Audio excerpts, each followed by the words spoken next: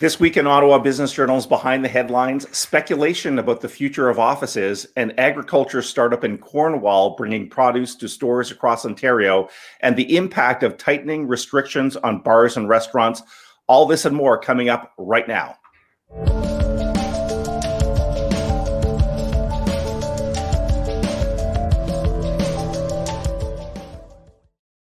Hello and welcome to Behind the Headlines for the week ending October 9th, 2020. I'm Michael Kern from the Ottawa Business Journal. Behind the Headlines is a weekly podcast from the Ottawa Business Journal that explores the top local business stories of the week. And to do that, I am joined by two of my colleagues at the Ottawa Business Journal, Peter Kovessy and David Sally. Hello to you both. Listen, we're going to kick things off with something that might be one of the hottest debates with entrepreneurs and business owners, and that involves their physical office spaces and what that will look like in the future. Dave, you sat in on a interesting chat between two significant local people, experts in this area. What did they speculate about when it comes to offices? Well, Mike, as you say, this is one of the biggest topics of discussion, really, in just about any industry, and particularly in real estate. I mean, what is the future of the office going to look like? As you know, everybody's working. Still, most of us remotely. We're all working either.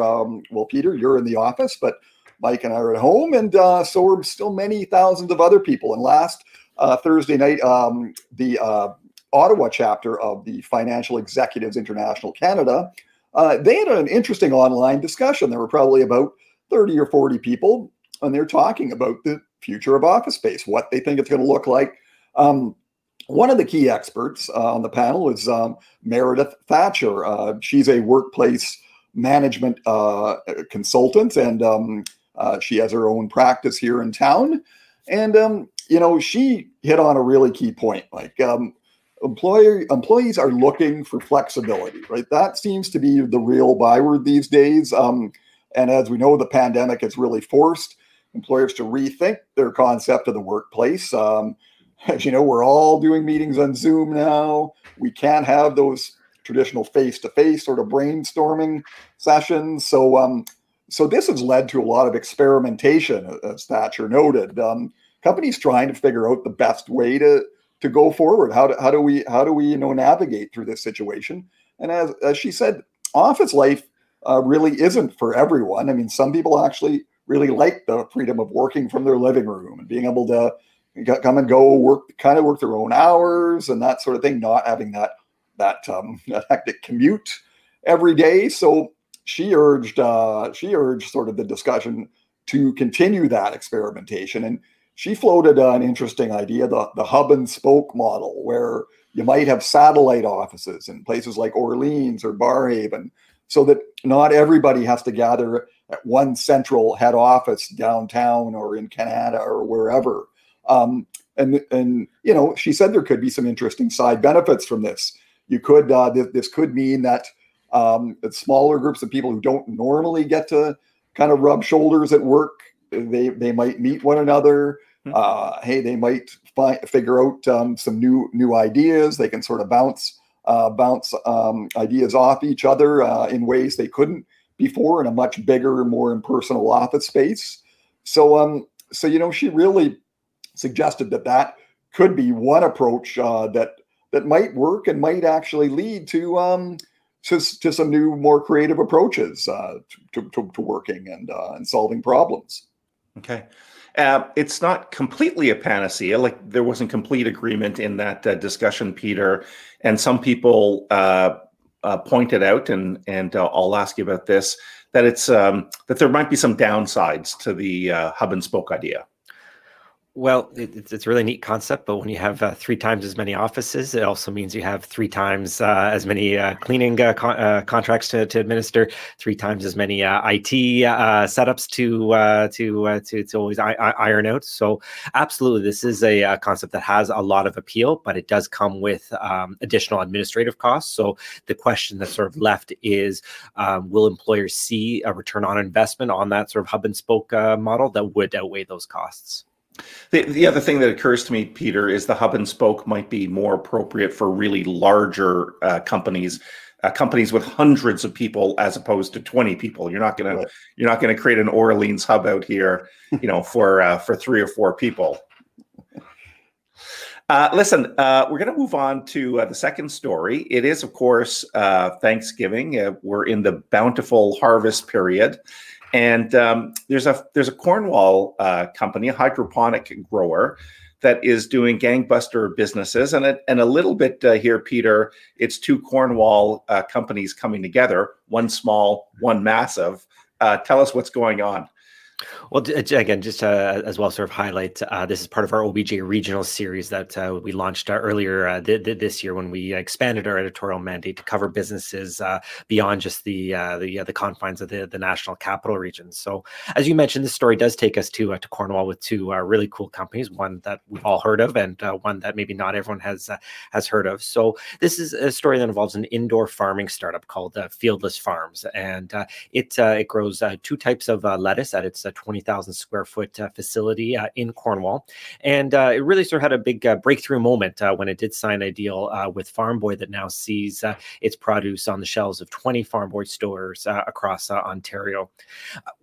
There's a couple things though that make this company really, really exciting, a really exciting one to watch. One is market opportunity, and the other is just the ambition of its company's executives. So, just on the market opportunity, in Canada, every year we import billions and billions and billions of dollars worth of fresh food, fresh produce. And of course, in 2020, there is a lot of talk about shortening supply chains and more domestic capacity on all fronts. And at the same time, when you look specifically at hydroponics and food, the cost of a lot of this equipment is going down at the same time that the quality of the equipment, the efficiency of the equipment is going up. So there's certainly an opportunity there.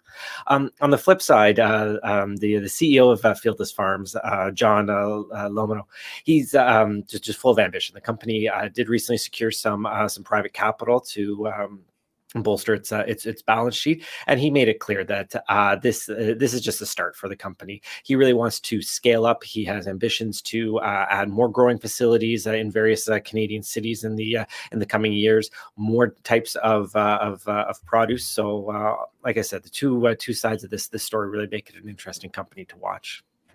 Yeah, it's an interesting story, and just to bring this down to the fields, as they might say, if I remember the story correctly, they can grow lettuce in 20 days. So a head of lettuce, that sounds pretty quick to me. I don't know how quick lettuce typically grows, but I was pretty impressed with that. Dave, in terms of their business model, it's I wouldn't really call it agri-tech in the sense that they're not developing their own technology, right? They're more employing other people's technology. Tell me why they're picking that business model as opposed to something more heavily involved in research. Well, Mike, I guess what it really boils down to is, the old business philosophy of really of how it's important to have a real focus. They realize they can't be all things to all people, and they think that's what kind of sets them apart. They're not trying to do it all. They leave the hydroponics technology to the experts. They say that's not what we do. We're all about figuring out the supply chain, making sure we get these products delivered as efficiently as possible into as many stores as possible. And that's really where they're putting their efforts and really honing in and focusing on that side of the business. They'll, they say they're willing to partner with all kinds of technology companies if that's what it takes to find the best solution and the most efficient way to grow new produce. And really, they say they just feel like they're better off doing it that way. And they're looking at basically they're focused on striking that balance between automation and manual labor, as they say, figuring out the best way to produce the products, get them on shelves. And as far as the technology goes, they'll leave that up to the experts. Okay, let's thanks for that, Dave. Let's move on to our third story. And as they say in the news business, this one's rapidly evolving. We're recording this around 10 a.m. on Friday morning. I believe as the provincial cabinet is meeting and considering rolling things back to what's being called right now as a stage 2 light. So we don't have the we can't comment specifically on the restrictions. Peter, you can bring us up to speed, however, with some statistics that were released by Statistics Canada in terms of employment in this sector. What did you hear on Friday morning? So these new restrictions are coming down at a time when we are starting to see some signs of a sustained, well, it might be premature to say sustained, but certainly a lot of signs of recovery in the job market. So Statistics Canada on Friday did release the latest unemployment figures. Right away, my key takeaway from that is that the number of people who are working in Ottawa-Gatineau hit its highest levels since the pandemic began. So there were 730,000 residents working here. Haven't seen those sorts of levels since March of 2020. So that was really encouraging. The unemployment rate is still by local standards pretty stubbornly high at 8.6%. But again, just sort of tying into the latest news that we're expecting to see of a tightening of restrictions on bars and restaurants is that the accommodations and food services, which of course has been one of the hardest hit industries throughout the pandemic, once again we're starting to see some of those jobs come back. That particular industry added more than 1,000 jobs last month, so it's about a 7% growth. So I guess there's two ways of looking at that. So through the again, with the expected restrictions coming, is that we are entering it at a bit of a modest strength, having gained some of that back, but it also would potentially be interrupting a bit of a recovery that we're seeing. So, Dave, as I mentioned, we don't know the exact decision from provincial cabinet on restrictions, but you have been speaking to restaurant owners, bar operators. What are they telling you this week? Well, yeah, like I spoke to some, obviously late last week when the province did actually ease some of the restrictions a little bit, allowing more people in restaurants and but also limiting the number of people to 6 per table, that sort of thing. And now they were saying at the time that that they could live with it was a good balance what the province had suggested at that point. Many of them were suggesting we'll have to see now what happens this week. I mean, and today in particular, announcement is expected soon after the provincial cabinet emergency meeting. It's likely there's going to be a big crackdown again. We're going to go back to stage 2 light, as they're calling it, which likely means indoor dining and drinking is going to be once again shelved. And if not, we've seen this week, Summer Baird from the Hintonburg Public House, she posted on Instagram that on Wednesday, they did not have a single customer for the first time ever. And she's been open, almost 10 years. So, I think it's pretty clear this is going to have a significant impact. There are many, whether it's bars and restaurants, whether it's smaller gyms, facilities like that, meeting centers, that rely, are already really feeling the pinch, and many of them barely hanging on. A full shutdown again could be devastating for their business, and we might, who knows how many of them will be able to survive if this becomes an extended sort of lockdown. For sure, Dave. We'll be watching these developments with a ton of interest and hoping, for the best for the hospitality sector here and across the province. Peter, we're going to start wrapping up now and take a look ahead to what's coming up. What do you have to share on that front?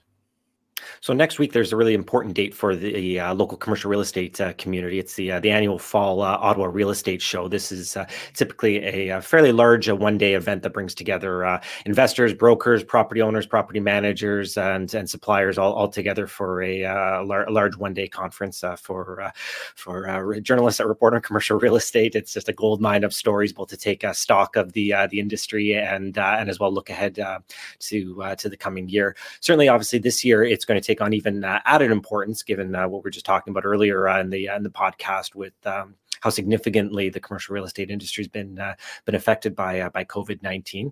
Obviously, rather than a one-day in-person gathering, it's going to be virtual this year, so it's going to be spread out over 2 days. So that's the other part that's going to be sort of interesting. This is again one of the flagship local business conferences of the year.